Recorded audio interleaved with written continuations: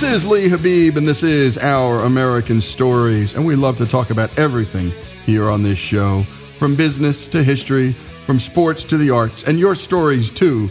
Send them to ouramericannetwork.org. We'll take a listen, we'll put it together, produce it, and you'll be hearing your stories, your own stories on the air. They're some of our favorites. The American people can write and talk, and my goodness, what stories you've already given us.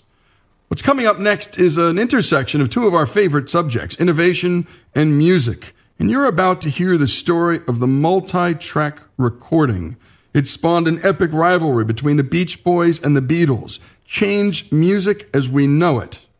Here's Greg Hengler with the rest of the story. I love the colorful clothes she wears and the way the sunlight plays upon her hair.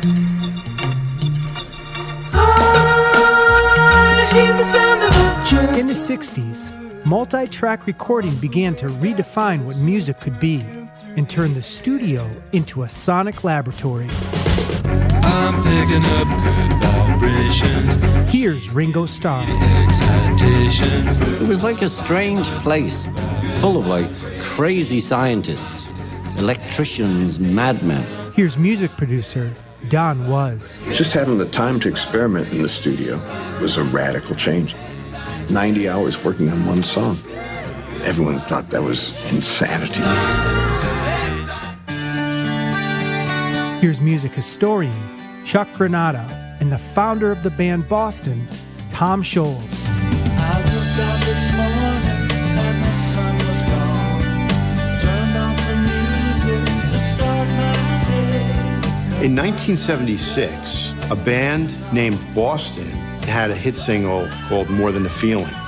What no one knew was that Boston really wasn't a band at all. Boston was the result of me tinkering in a basement with my multi-track recording studio.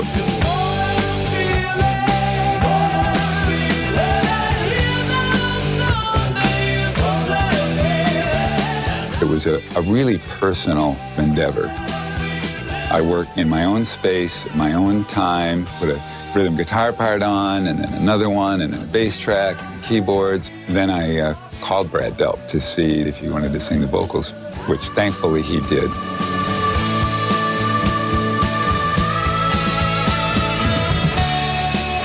So I basically threw a band together to be able to play the songs live.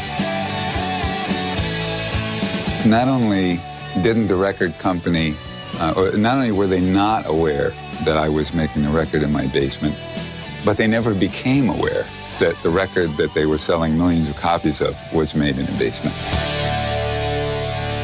Multitracking allowed you to put music together and change it.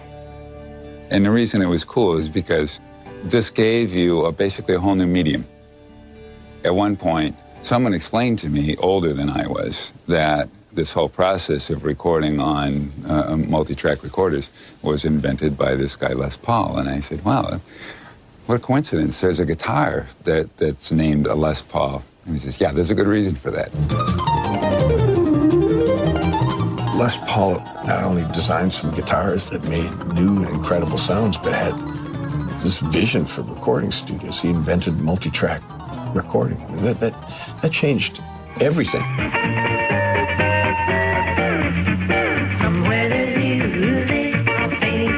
Here's Eric Clapton.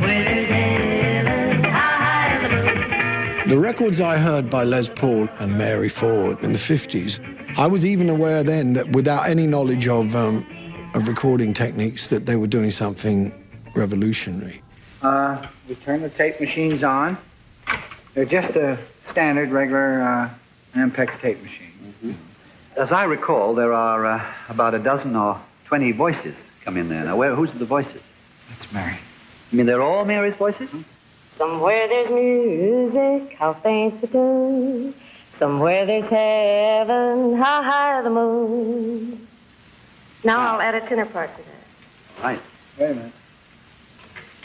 Somewhere there's music, how faint the tune. Somewhere there's heaven, how high the moon. Well, how long can this go on without getting awful confused in your head? Gets pretty confused. Being cued by your husband. Well, would you like to hear the third part? Yes. Somewhere there's music, how things to do. Somewhere there's heaven, high, high the moon.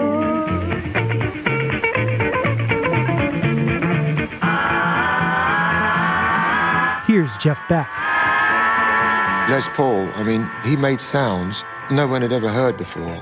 I remember my mum saying that you shouldn't listen to this music. It's fake. She said it's one guy tricking us. So I said, that's it. That's the music for me. Because it was enabled me to be rebellious, as well. And I enjoyed the sound. I don't think you can beat that. I mean, the way that those records sound it's still exciting.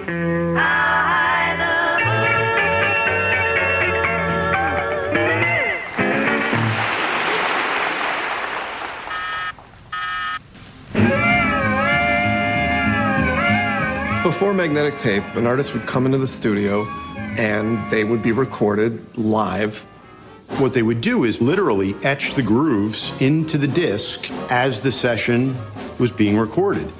You had to start from the beginning and go to the end. If you made any mistakes, too bad, or you had to start over.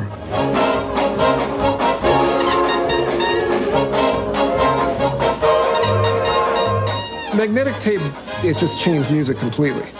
It gave you the possibility to record in fidelity that was better than anyone had ever even come close to, so you could make a more accurate document.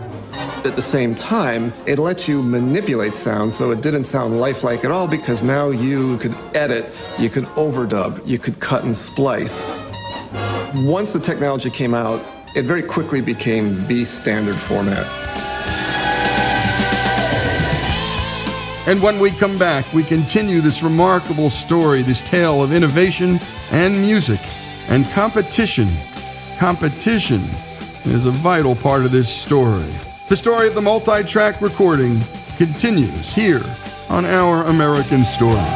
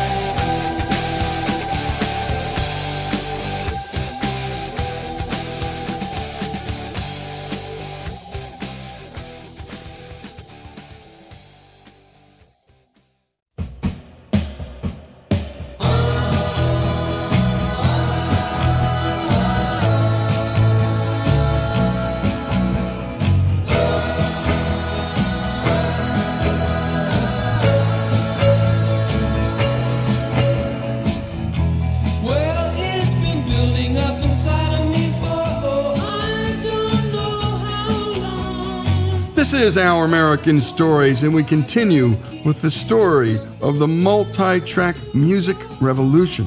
And by the way, I'm a huge music fan, and there's some stuff, well, I'm just writing down notes to myself, and I'm going to be going back to listen to some of my favorite records now and listen a whole lot differently. Let's return to this story and to Greg Hengler. Okay, wouldn't it be nice? Take 5. Recalling his 1960s game of one-upmanship with the Beach Boys' so-called rivals, the Beatles, Brian Wilson said, "Rubber Soul inspired Pet Sounds, which inspired Sgt. Pepper's." Here's music producer Don Was and music historian Chuck Granado. I think the kind of friendly competition between the Beatles and the Beach Boys really advanced the cause of popular music. Brian Wilson heard Rubber Soul and understood that there was a whole other place where you could take rock and roll. That was an elevated musical consciousness at play. Brian was listening to what the Beatles were doing in the studio, and he was completely knocked out.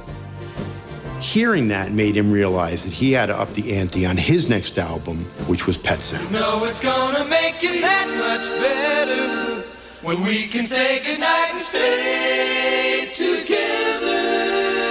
He told me that he and Carl used to pray before each session, that they would make a record that would be warmer and more inspirational than Rubber Soul. None of those big pickups, just like Brian pre-imagined everything that he did. He heard all of the vocal parts, all of the instrumental parts, even before anyone set foot in the studio. Brian was the mastermind. I'd like to start it out now, this time, with the organ and the Fender bass. And then the bongos will come in the second half like everything else. All right, here we go.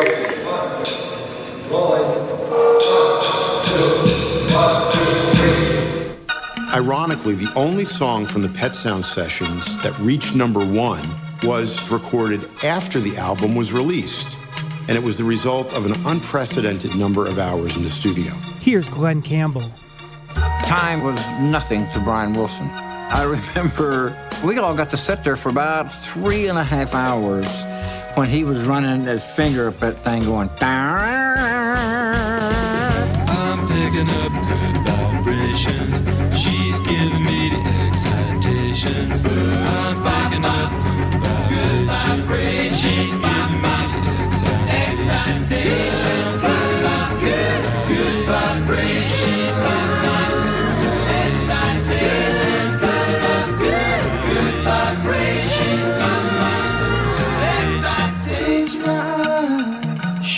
Just having the time to experiment in the studio was a radical change. When he made Good Vibrations, Brian reported he spent 90 hours recording it.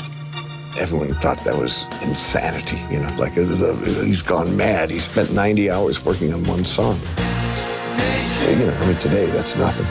Here's Beach Boys drummer Hal Blaine and bassist Carol Kay. The session that we did on Good Vibrations was not one session.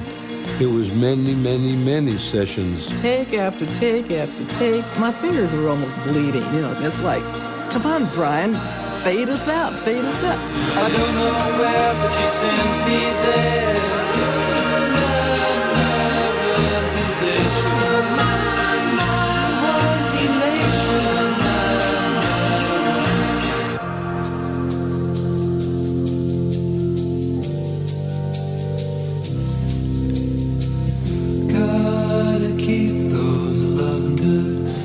Vibrations are happening with her.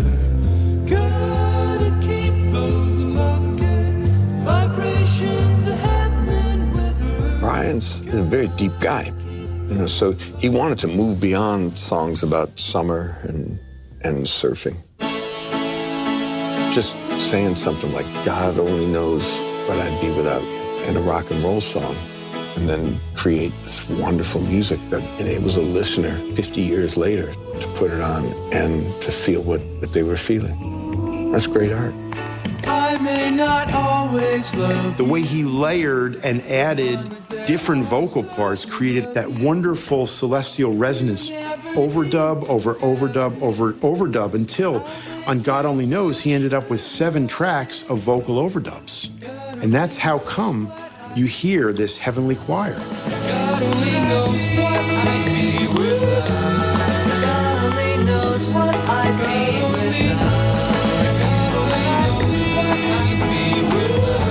without. Here's Paul McCartney. We loved the Beach Boys. And it was a bit of a competition across the pond. And when they did Pet Sounds, I played it to everyone. I said, listen to what they're doing here, So we did Sgt. Pepper.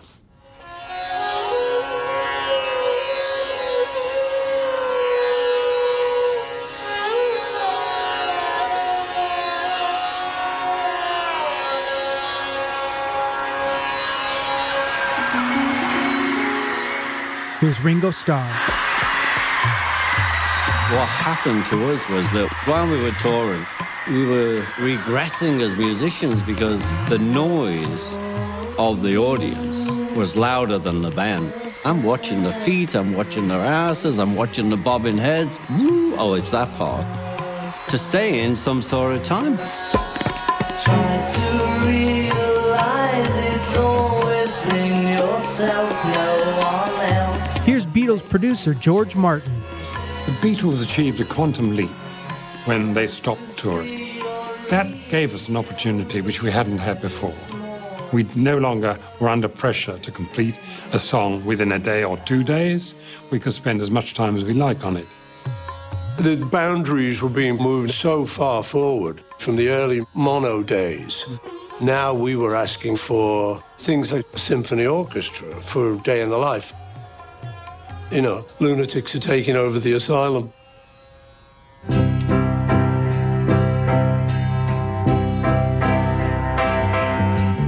I read the news today, oh boy, about a lucky man who made the grade. And though the news was rather sad, well, I just had to laugh. I saw the photograph. Like many of John's songs, A Day in the Life began quite simply, based on the odd newspaper cutting. Paul had written a scrap of a song. Woke up, fell out of bed, you know the one. Dragged a comb across my head. But when we laid down the track, Paul came up with the idea of a giant crescendo, a kind of immense musical orgasm.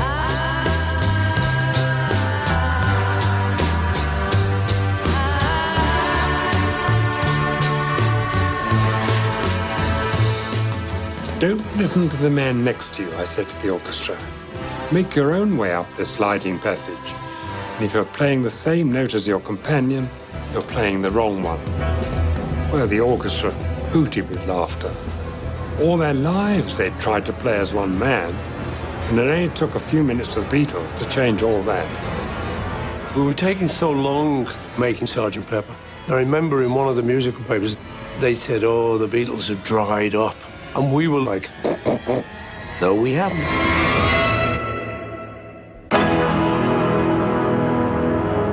Here's Roger Waters from Pink Floyd. We were on the road driving to a gig in an old Zephyr 4 when Sgt. Pepper was played for the first time on the radio. And I remember we pulled off into a lay-by and sat there and listened to the whole thing from start to finish. And I remember we just looked at each other and went, hey, that's just... Suddenly, here was an album that was like a theatrical construction, but it was also rooted in songs that were about all our hopes and fears. And so, in that sense, that album opened Pandora's box for everybody. I'm Greg Hengler, and this is Our American Stories. And what a story. Great job, as always, to Greg Hengler. And my goodness, what we learned here, as always, in Our American Stories is that intersection of competition, free markets, and intellectual property rights. And my goodness, without all three of those things we are learning here, we wouldn't have the rich cultural and artistic tradition we have here in this great country. The story of the multi-track recording revolution, here on Our American Stories.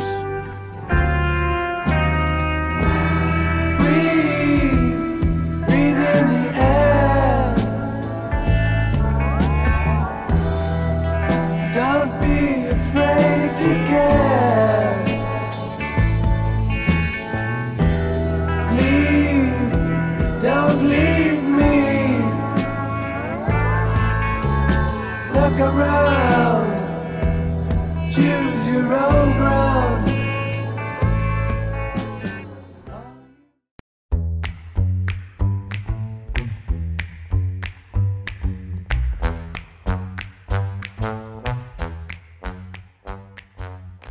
This is Our American Stories, and now we bring you a story about Black Button Distillery in Rochester, New York, and what they're doing to help their community in the midst of the coronavirus epidemic here in this country. Here's Robbie with the story. Black Button Distillery was just about to go national, as Bobby Romano, their national sales manager, explains. So we self-distribute inside of New York State. We were really at the precipice of starting to get out. We were already in Massachusetts and New Jersey, but I had to get us prepared and ready to go for Texas and Colorado, and then right after that, Florida and California, and then after that, Maryland and Michigan, and I was actually in Dallas. COVID. Coronavirus. COVID-19. COVID-19. was supposed to have the general sales meeting to kind of do the launch with the distributor on Friday. While we were at lunch, I got a phone call telling me and the brand administrator that everyth's canceled. And they're like, yeah, we thought of you first because you flew in all the way from New York. Sorry. That was supposed to be my next, 4 or 5 weeks ahead of me. My trip got cut short, and, we were kind of like wondering what the heck was going on. So we went from legitimately like getting ready to get to the really heartbreaking part of a marathon and really ramping up and moving, and then it was just like everything was cut out from underneath us. It's what we had spent months and in Jason's case years building up to.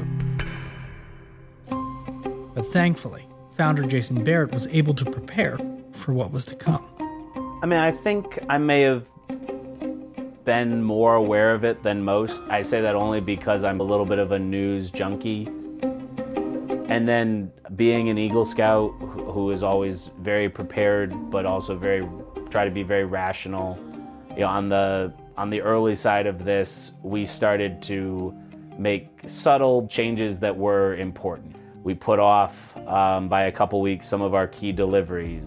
We had a little bit of time to start thinking through it, and one of the reasons that's important is because on the production side, all of our work goes through a 3-week cycle because the fermenters are alive. They have yeast in them that have to be tended, they have to have the right pH, they have to have the right temperatures, and not doing that for a day pretty much ruins 3 weeks worth of work. We were starting to get nervous that we might get told to stay away.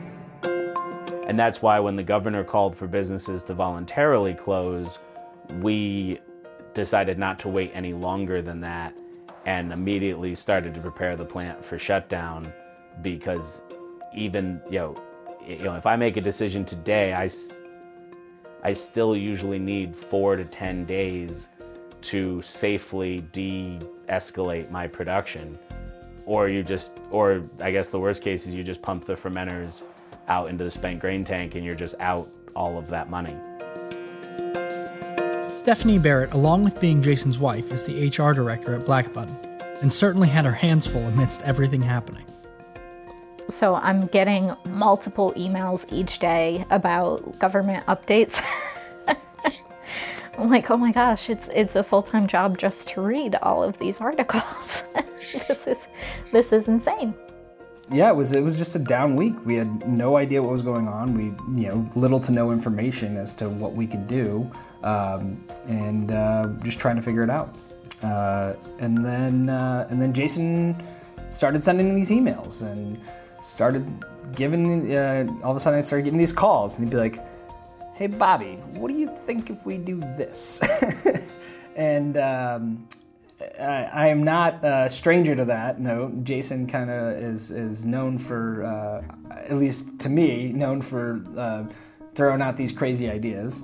And so it kind of was like, okay, Jason, we can look at that. Yeah, what do you need me to do? And that's and I feel like that's the thing that the entire company, everybody kind of said, what can we do? And according to Carrie Ryby, veteran advertiser and Black Button's marketing director, this turn to the unusual saved their business. I don't think we had a choice in doing something different. If we didn't do this, I don't think our company would survive. I think it goes back to, a lot of small companies, if they don't change tact, if they don't change direction, when you have something like this, you're not going to survive. And Jason has an amazing survival instinct. He has amazing vision and forethought of the what ifs that could happen in this world. So on Sunday the 15th, it will be a day that lives in infamy at this point. I remember Jason being on the phone from like mid-morning, 11 a.m. Everything was operating pretty normally. with, a few restrictions, like the sales reps wouldn't be going to accounts. They would just be telephoning it all in, to 4 hours later closing the plant. And 3 hours from then, he's like, yep, we're making hand sanitizer. Like, what just happened? You spend 12 hours on the phone. I have whiplash. I don't know how to track what just happened today. The FDA came out with their temporary guidance on the production of ethanol-based hand sanitizer, which was Monday or Tuesday of the week where we were in the process of shutting down. I honestly don't remember whether I looked it up or whether somebody sent it to me, but once I read this 11-page document, it was clear to me that we were uniquely qualified to meet this need, in that we already have the equipment, we already have staff that's trained to handle ethanol, and we literally had we had tanks of ethanol in our storage rooms that were being prepared for making gin this summer. So even if other supply chains took several weeks to ramp up, we conceptualized this and delivered the first order in 3 days. And that was only possible because we had many of the supplies already on hand. And then we ramped up to full production about a week after that. So, at first the discussions were just about, hey, we're ramping down some of the day-to-day production, but we're going to fill the time with maintenance work. So, there's no changes. And then once we thought we were closing, we were telling them, hey, we've got a normal schedule this week, but there's no work after Friday, and we don't know for how long. And, we were getting them information on unemployment benefits. And then before that ever actually happened, the production guys were back at work on the hand sanitizer. They're now working overtime. And actually just yesterday, we announced to the rest of our staff that we're calling all of our full-timers and a good portion of our part-timers back to be meeting this demand. We have 4 bottling lines running right now, 2 shifts a day, which is just not something we've ever conceived of prior to this.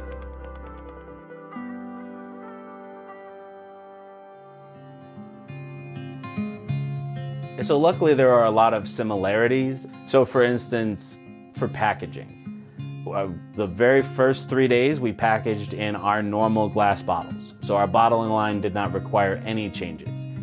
But it became clear that the hospitals didn't want it in glass for fear of it slipping out of somebody's hand and breaking.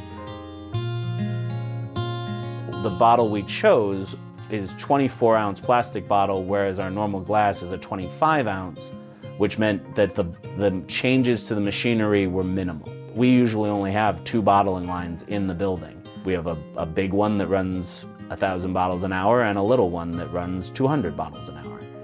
And since we couldn't convert the big one, the stuff we're dealing with is just too aggressive on the rubber. It would ruin the seals and possibly cause a fire. We have to be using the manual ones. And so then it was starting to call around, to the other distillers that we know and beg, borrow, trade, even buy other pieces of equipment that they either might not be using a lot or were willing to part with. The water for all of this has to be sterile. We have a big reverse osmosis water plant, but it's only scaled to make 1,000 bottles a day, not 10,000. And so literally we are now running a shuttle service between us and Genesee Brewing Company, where we're getting sterile water from them as one of our components. So the ability to, connect with others and put together this supply chain, it's a lot of it's based on personal relationships that we've built over 7 years. I'm going to owe a lot of people some pretty big drinks and or like barrels of bourbon when this is all said and done, because I think I called in just about every favor I've accumulated over the last 7 years to do this. Yeah, everybody's been very happy to help, and we've had a great outpouring of support from the community, other businesses offering to help trucking companies that are, willing to move freight for us for free. There's been a great outpouring of support because I do think people in Western New York want to step up and help their community. The effort Jason has put forth to help both his employees and the community hasn't gone unnoticed, especially to Stephanie, Bobby, and Carrie, who are in regular communication with him. Ever since that Sunday morning, he's pretty much been on the phone since, trying to make this happen, trying to make sure we have all the supplies we need, trying to figure out what's best for the employees, how we can still pay them, and make sure they feel secure and safe. So it's very much been a whirlwind. It is not lost on us at all that every single order that we take in, every single person we get to take a pallet to help somebody out, yeah, is it helping them out? Yeah, sure it is, but it's also keeping our entire production team employed. I think the hardest day for anybody who runs a business is when they have to lay people off because they can't control something.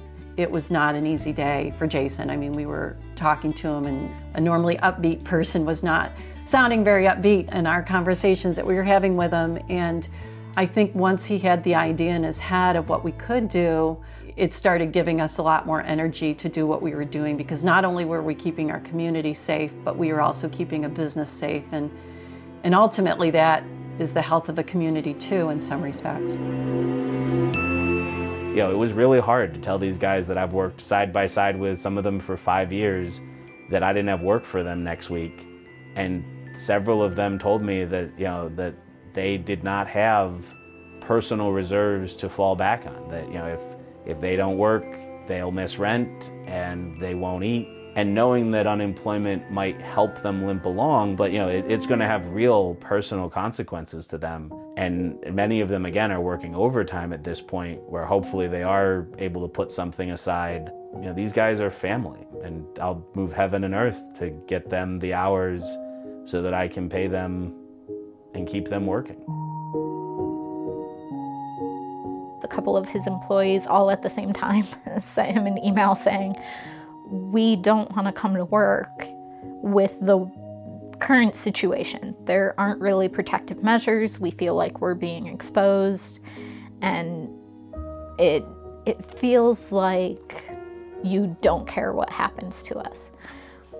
And I know that really hit home. That really hurt. And for the first week that we were producing the hand sanitizer, I was monitoring the email account where all the requests were coming in. So I know Jason is seeing this huge need in the community, and he doesn't want to sacrifice his people for the community, but at the same time, he doesn't want to fail the community, essentially. So he's seeing this need. He is advocating for his people, but his people don't necessarily see that because it's all happening behind the scenes because he's not physically at the plant. It's exhausting. It's draining. I know Jason called one of our marketing people at like 10 o'clock last night because of a website thing. We're all kind of workaholics. But we all know that behaving in a way that will benefit the company, we will also benefit. It will trickle back down to us, even if that just means keeping our jobs through this time, because that's kind of big. And so Jason's like, well, we need somebody to figure out the incoming emails. If you email me that now, it's coming to me. I called it an infinite inbox. You would answer 8 to 10, and then all of a sudden you'd look up and there were 8 to 10 more new messages that just came in. So, we just kind of worked through it, and we really tried to, as a team together, make sure that we got an answer to everybody. You definitely see the best and worst of humanity during times of crisis. So you see all the panic buyers and the people who are just licking deodorant in the store. It's like, oh my gosh. But then you see the people who are really stepping up. They're helping their neighbors. You know, teachers are now being acknowledged for everything that they do, and stay-at-home parents are now being acknowledged for everything they do, because athletes and celebrities are not actively working at the moment. So we're starting to pay attention to the everyday heroes, which I think is amazing. The biggest connection throughout all the emails is that 98 or 99% of them start out with, thank you for what you're doing. This is amazing that you guys were able to change and pivot so quickly. The second thing that comes is, I know the hospitals and first responders come first. You know, there's just been a lot of good coming in, a lot of thankfulness, a lot of understanding. My neighbor, actually, a neighbor of mine 2 houses down, both of them are doctors, actually one at each of the major hospitals here. And I got a text from them and said, thank you, Black Button, for what you guys are doing.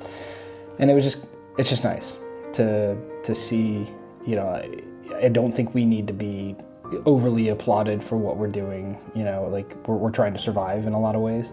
But it's really great to see that people are thankful. I was talking to some other CEOs this morning. Some of them were asking about my life personally. My wife is due in August. We're expecting a baby girl in August. And so yesterday we got to go and hear the heartbeat. And many of the CEOs I was talking to this morning pointed out how that was very refreshing for them, which I thought was kind of funny. I was like, guys, it's my daughter, not, you weren't there. But their point being that life is going on, and people are, getting married and having babies and raising their kids, and as crazy as all of this is, we will get to a new normal. I don't know that the world will ever be like it was before this exactly, but as a society, we will adapt and we will go on, and we will find new ways to celebrate those special moments, even if it's now doing it all over Zoom and Skype, etc. And you've just been listening to Jason Barrett, the founder of Black Button Distillery, and his whole team, which includes his wife. And my goodness, so many small businesses or family businesses extend that into the community, and it's a bunch more families. And my goodness, necessity is the mother of invention, and how quickly this team turned on a dime, not only to do good for the outside world, but to do good for their own people. Keep them working, keep the business alive, keeping the business safe, which cuts to the health of a community too, we heard from Carrie. And it's so true. These small businesses are the lifeblood of towns. They pay for the firemen, they pay for the teachers, and without them, oh my goodness. A great coronavirus story, and we need more of them, folks. And that's what we do here on Our American Stories every day. Tell the story of the good and decent things happening all around us in our great country. Black Button Distillery's story, a story about Rochester, New York, here on Our American Stories.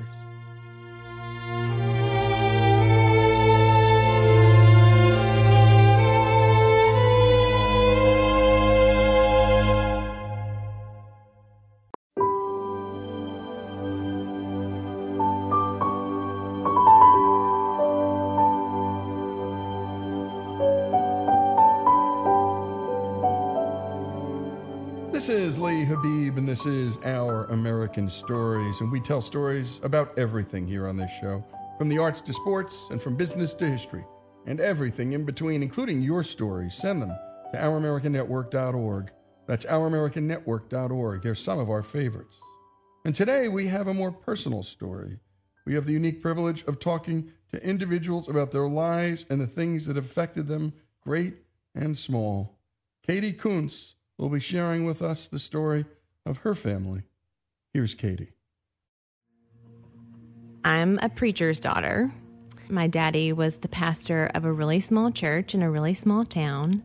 I have 5 siblings, 1 younger, 4 older, and I was a late life child.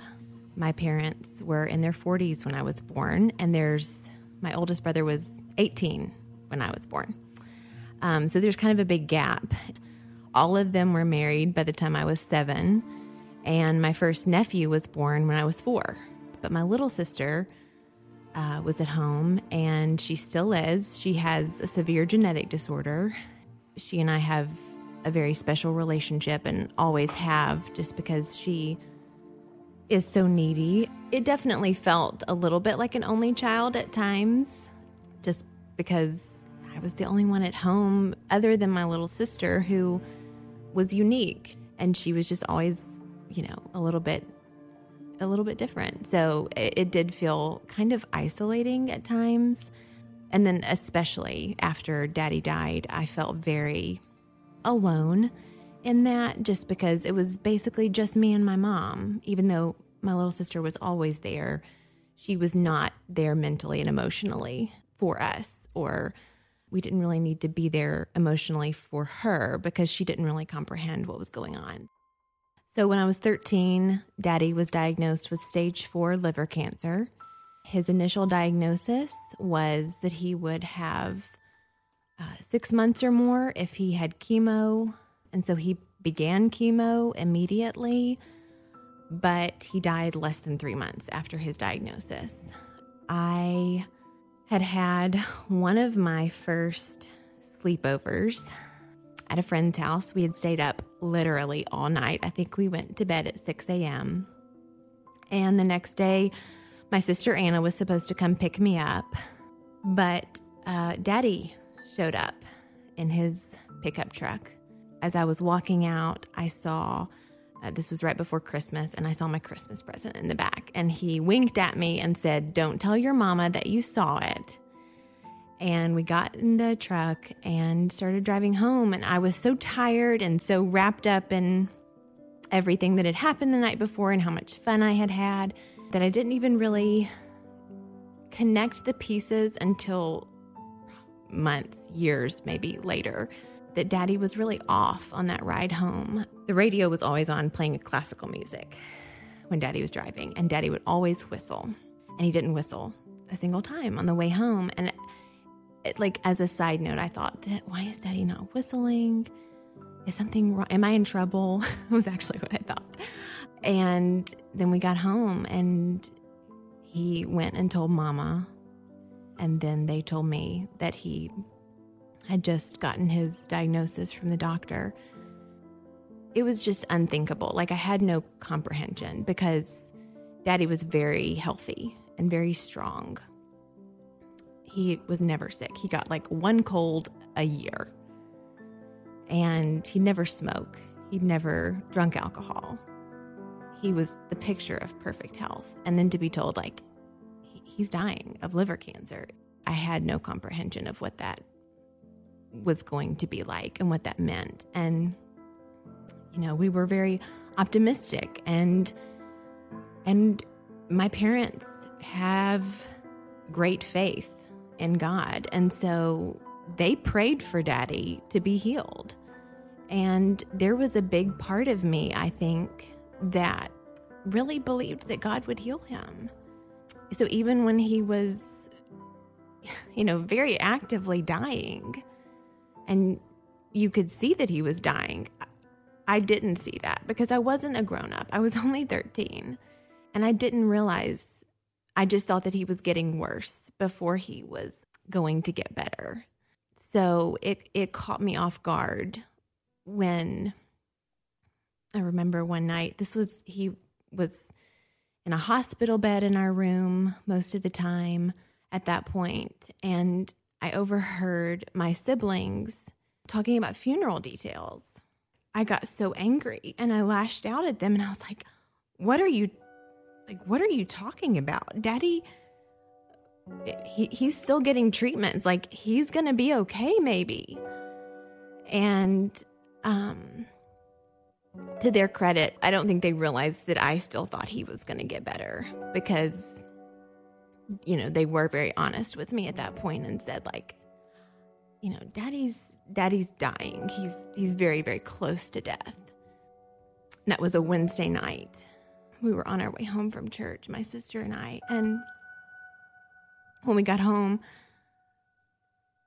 I ran into Daddy's bedroom, and I really regret this because I think it pained him a lot. But I went and I said, Daddy, you can't die. You can't leave us. I can't do this without you. And if I could go back and change anything, I would take away that night, because I think that hurt him a lot, because he obviously didn't want to leave me. And he was so weak. He could barely talk at that point. I don't even remember what he said to me. I remember that he said something, kind. If I had that to do over, I would do that differently. But I was 13, and he was my daddy. His faith was very strong. He never questioned God. All the rest of us did, but Daddy never did. He always said that he was ready to die. That was a beautiful thing to witness. And I was not a believer at that point. I did not know Jesus. And watching him die well was actually one of the things that God used to bring me to himself later, because I could tell that Daddy had a different kind of faith than I did. Physically, he got very, very weak. The chemo was tough. He couldn't eat much, and he lost so much weight. I remember sitting out in the backyard with him on a really, really spring-like day that we had. The wind was just blowing really hard. It was just beautiful, and Daddy was lying there on his little chase chair, and he kept running his hands through his hair, and it kept falling out, and the wind kept blowing it across the yard. He made some comment about a lot of lucky birds having a good nest that spring, because they would find his hair. And I went back after he went inside, and I collected some of his hair, and I still have it in a bag at my mom's house. I haven't looked at it in a lot of years. That's one of those, there aren't many vivid memories of that. Those 3 months that he was sick, a lot of it just kind of flows all together in my mind. And I think I've shut some of it out. Sometimes I think, why do I not have more memories of conversations with him? But the truth is, he wasn't able to talk very much.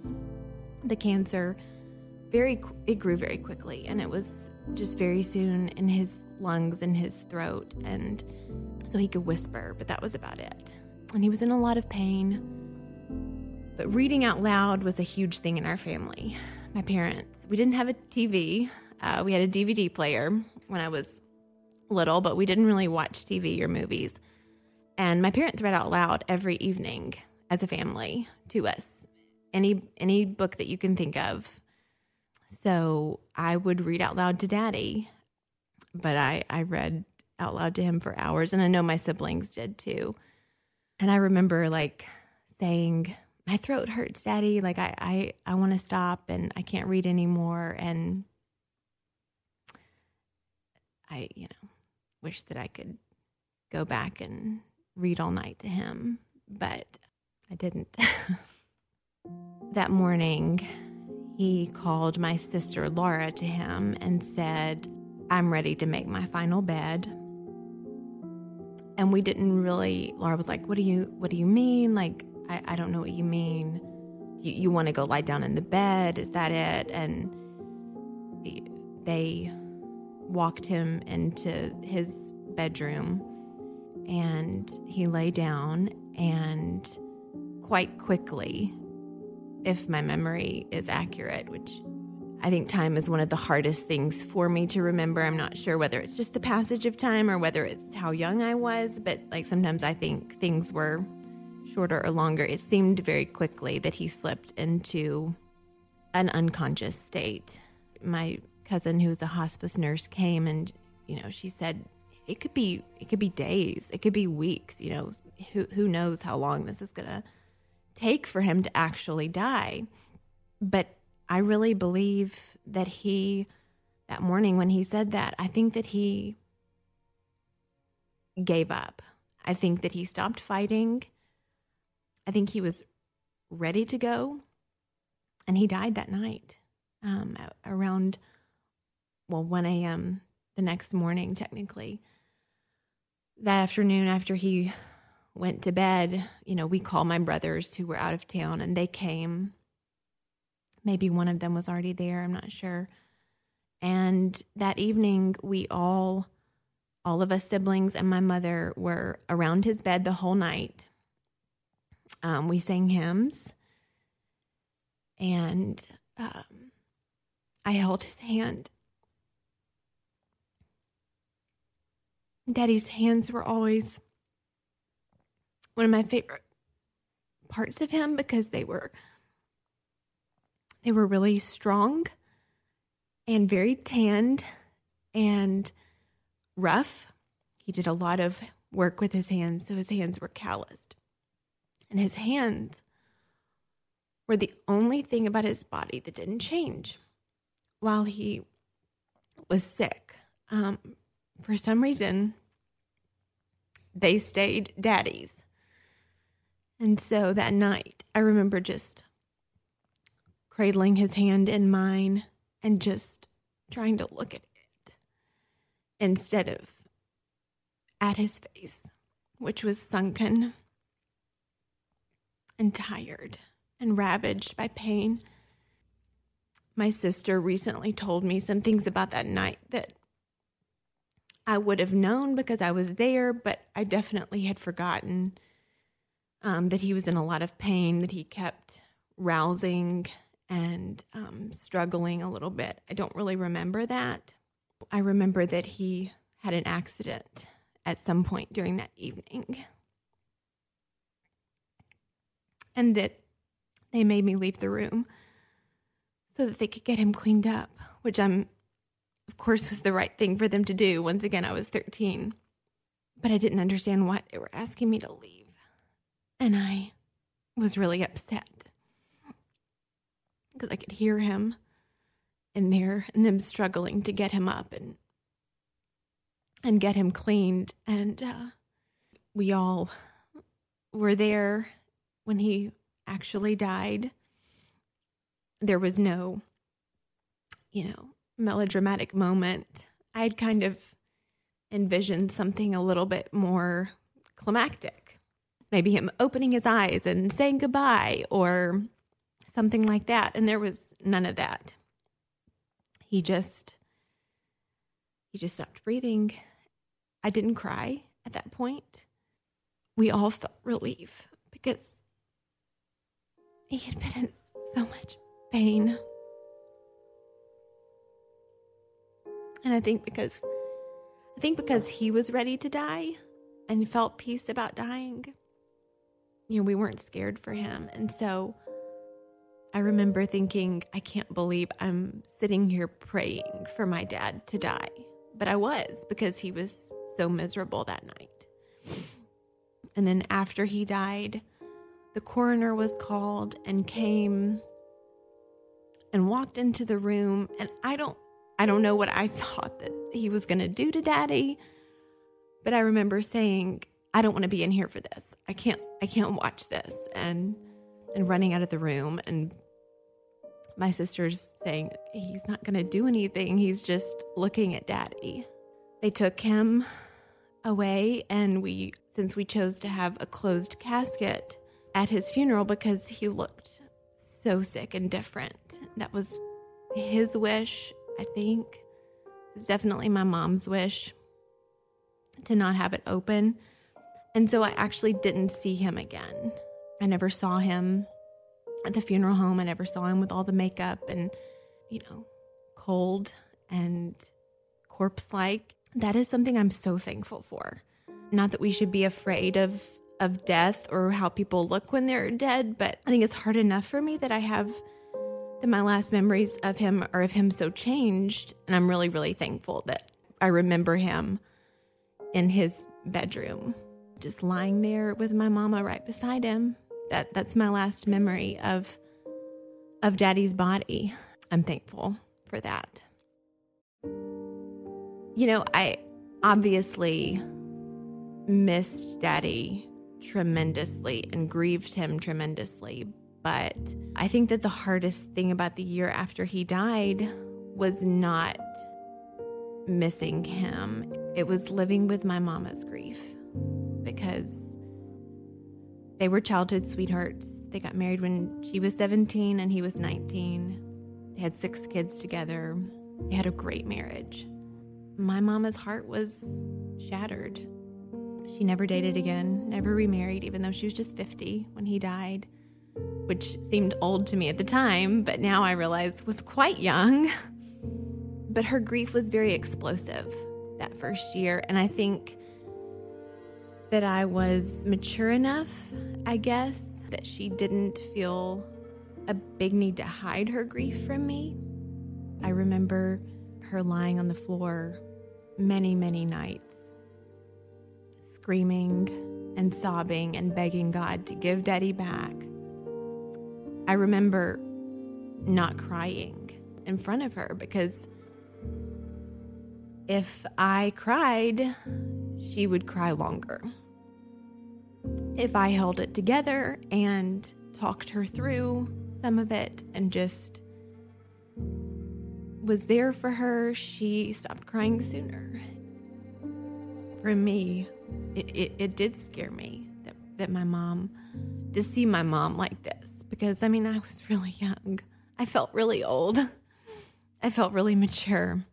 But the older I get now, the more vividly I realize how young 13 is. It's a child. I would have bristled at the idea of being called a child, but I was.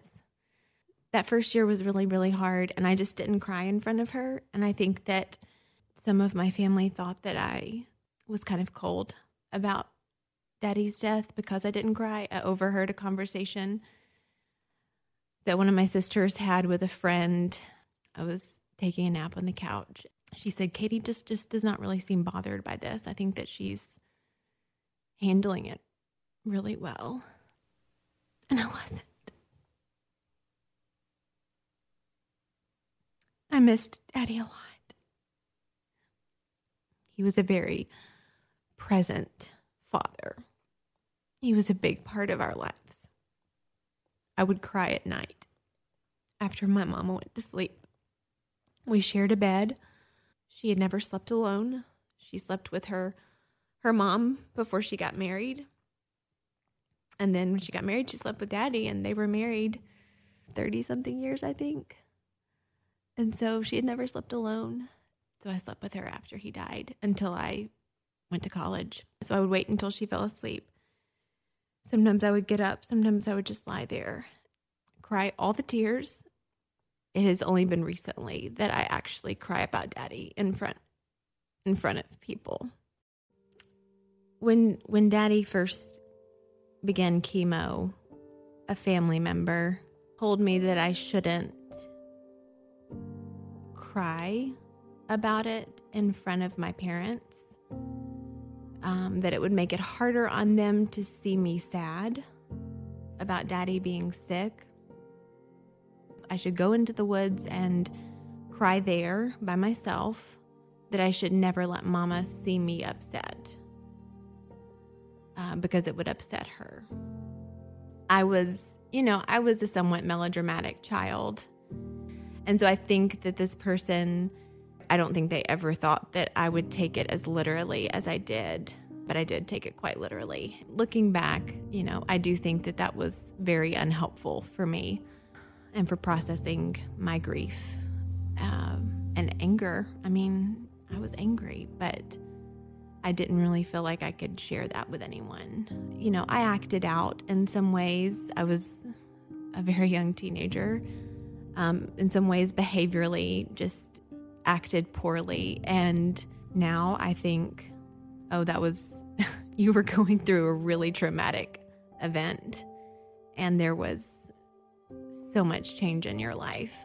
Yeah, you were acting out. But at the time, it was treated as me being bad and difficult. Mama's grief was a burden to me. I don't think that was her fault necessarily. I don't know what she could have done differently. I wouldn't, I guess, have wanted her to hide it from me. She certainly didn't. I think that I did feel responsible for her emotions and her grief.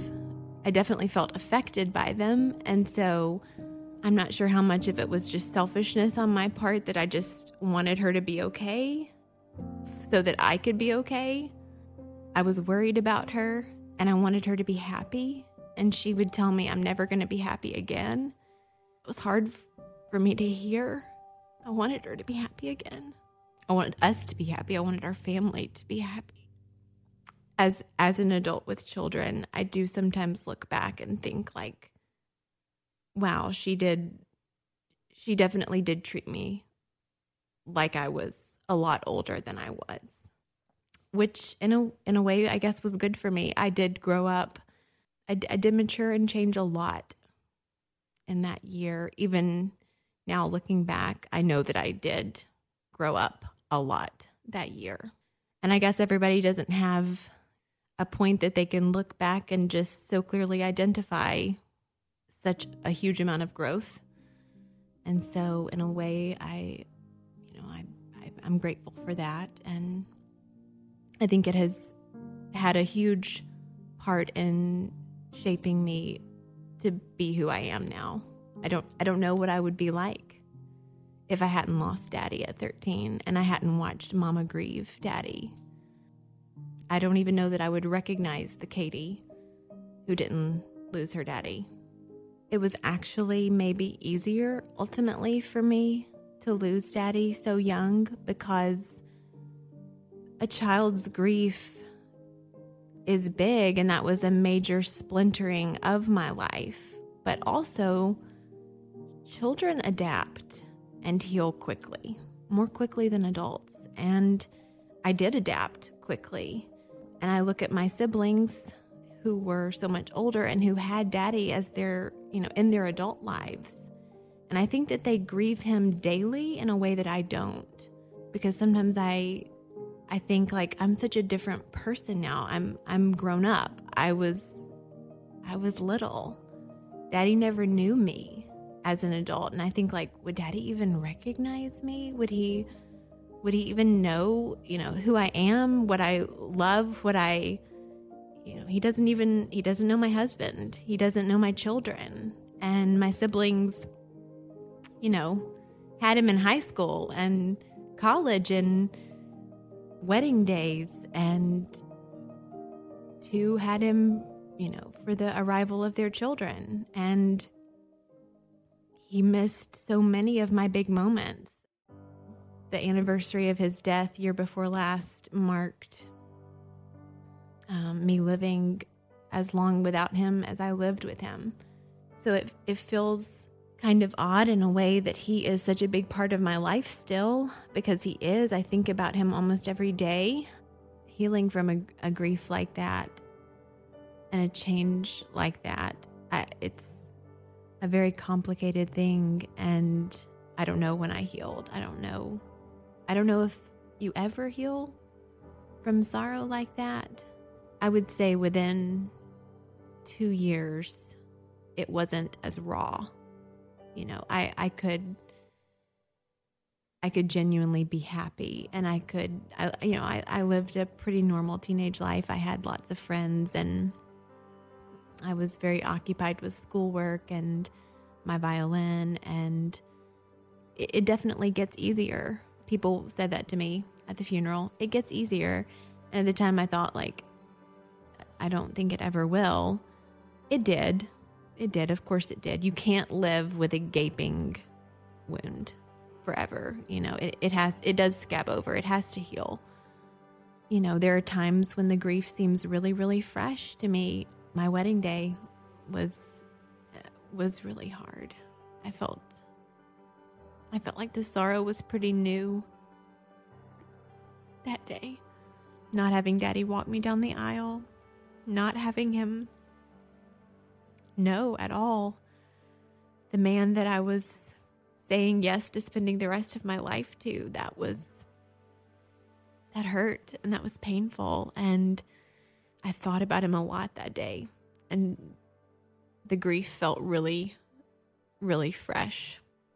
My husband and I lost our first baby when I was about 6 weeks pregnant. I actually felt some relief at the time because I thought, I don't know how heaven works. I don't know how any of it works, but maybe my baby has found daddy and is with him, and whether or not that actually is the way that it is, it definitely gave me a lot of comfort.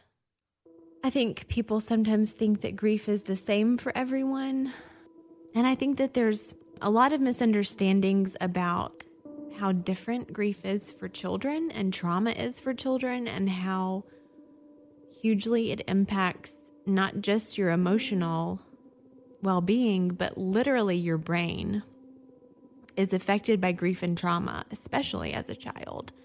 And I didn't know that, when I was 13. And so it just kind of felt like I was not handling it as well as my older siblings. And I think that there were expectations that I would handle it as well as the adults in my life. When I feel sad now, when I remember Daddy or remember his death, I'm too good at burying that and not letting it. I think I've only recently begun to realize how much that first year of me trying to hide my grief from Mama affected the way that I grieve about Daddy. Because my first reaction is to not acknowledge it, even to myself, and to not cry. I do know that once I get started crying over Daddy, it's hard to stop. I work hard not to, even with just me. And I'm not sure that that's the healthiest way to process grief. Something that is really sweet to me and really helpful to me is sharing with Tyler, my husband, about Daddy. I love telling him about him. I think that that's been one of the most healing things for me is talking about Daddy to Tyler. For someone who has lost a loved one or had that kind of sorrow as a child, everyone's experience is different. I would say if I was talking to my child and they were going through something similar, I would want to reassure them that they could still be a child and that it's okay to lash out. It's okay to be angry. It's okay to be really sad. It's okay to show all of that and talk about all of that. And it's okay to cry. I think it's healthy to put your emotions out there, and that you shouldn't, I don't think that anyone should have to carry that weight of sorrow and grief and guilt by themselves.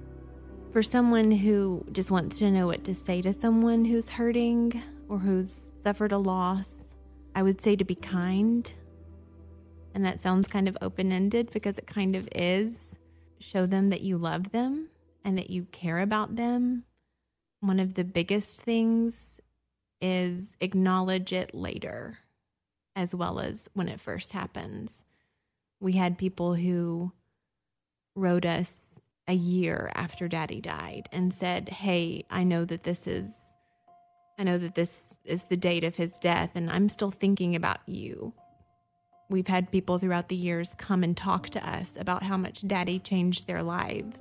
That is one of my very favorite things. Just for someone to acknowledge this person was an amazing person. And I'm like, yeah, I know. But to hear someone else say it, that's helpful. And that's meaningful. So if you can, talk about the person who's gone. I think that almost everyone I've talked to who's lost someone that they loved, they want to talk about them.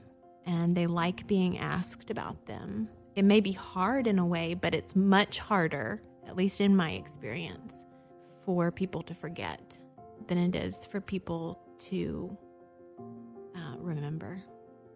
I recently asked my adult sister, tell me if, what were the bad things about Daddy? I know that grief has a way of deifying people sometimes. And I was like, what was negative about Daddy?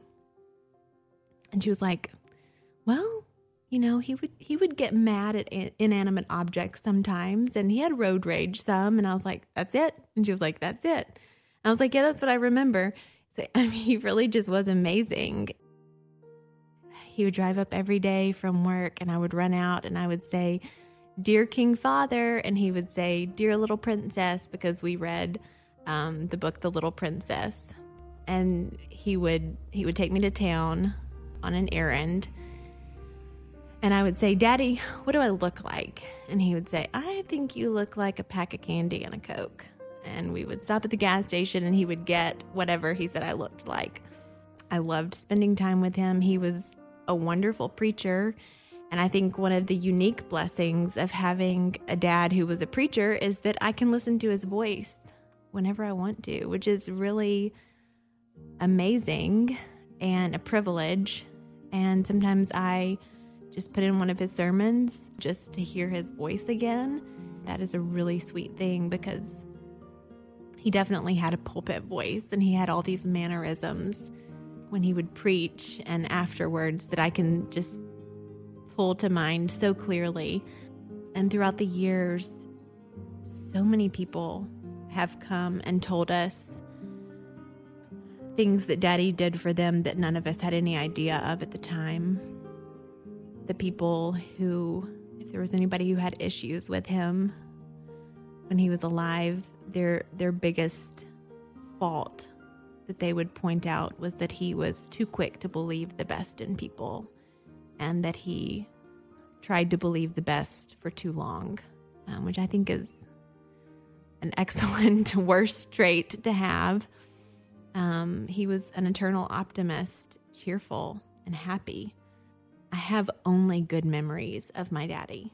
I literally cannot think of a bad memory of him. I can't remember a time when I saw him angry at me or my mom or my siblings, ever.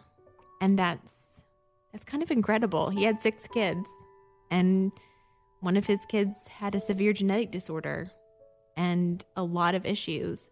2 of my older siblings had problems in their lives, and Daddy dealt with that with them, alongside them, and just never treated them differently because of it. Never talked about them badly.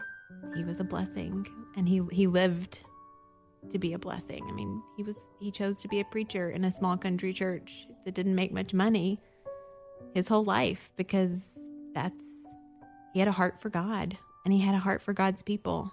He was always kind. And that's not just speaking well of the dead. It's kind of the refrain of our whole family and of everyone who knew Daddy. You've been listening to Katie Kuntz.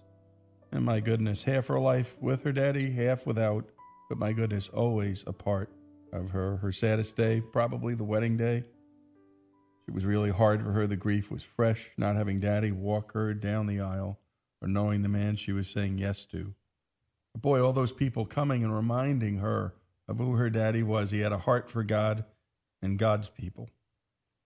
And he was a very present father. He was too quick to believe the best in people, an excellent worst trait. And my goodness, every father hopes for a daughter in words like these. Katie Kuntz's story, her daddy Mike's story, here on Our American Stories.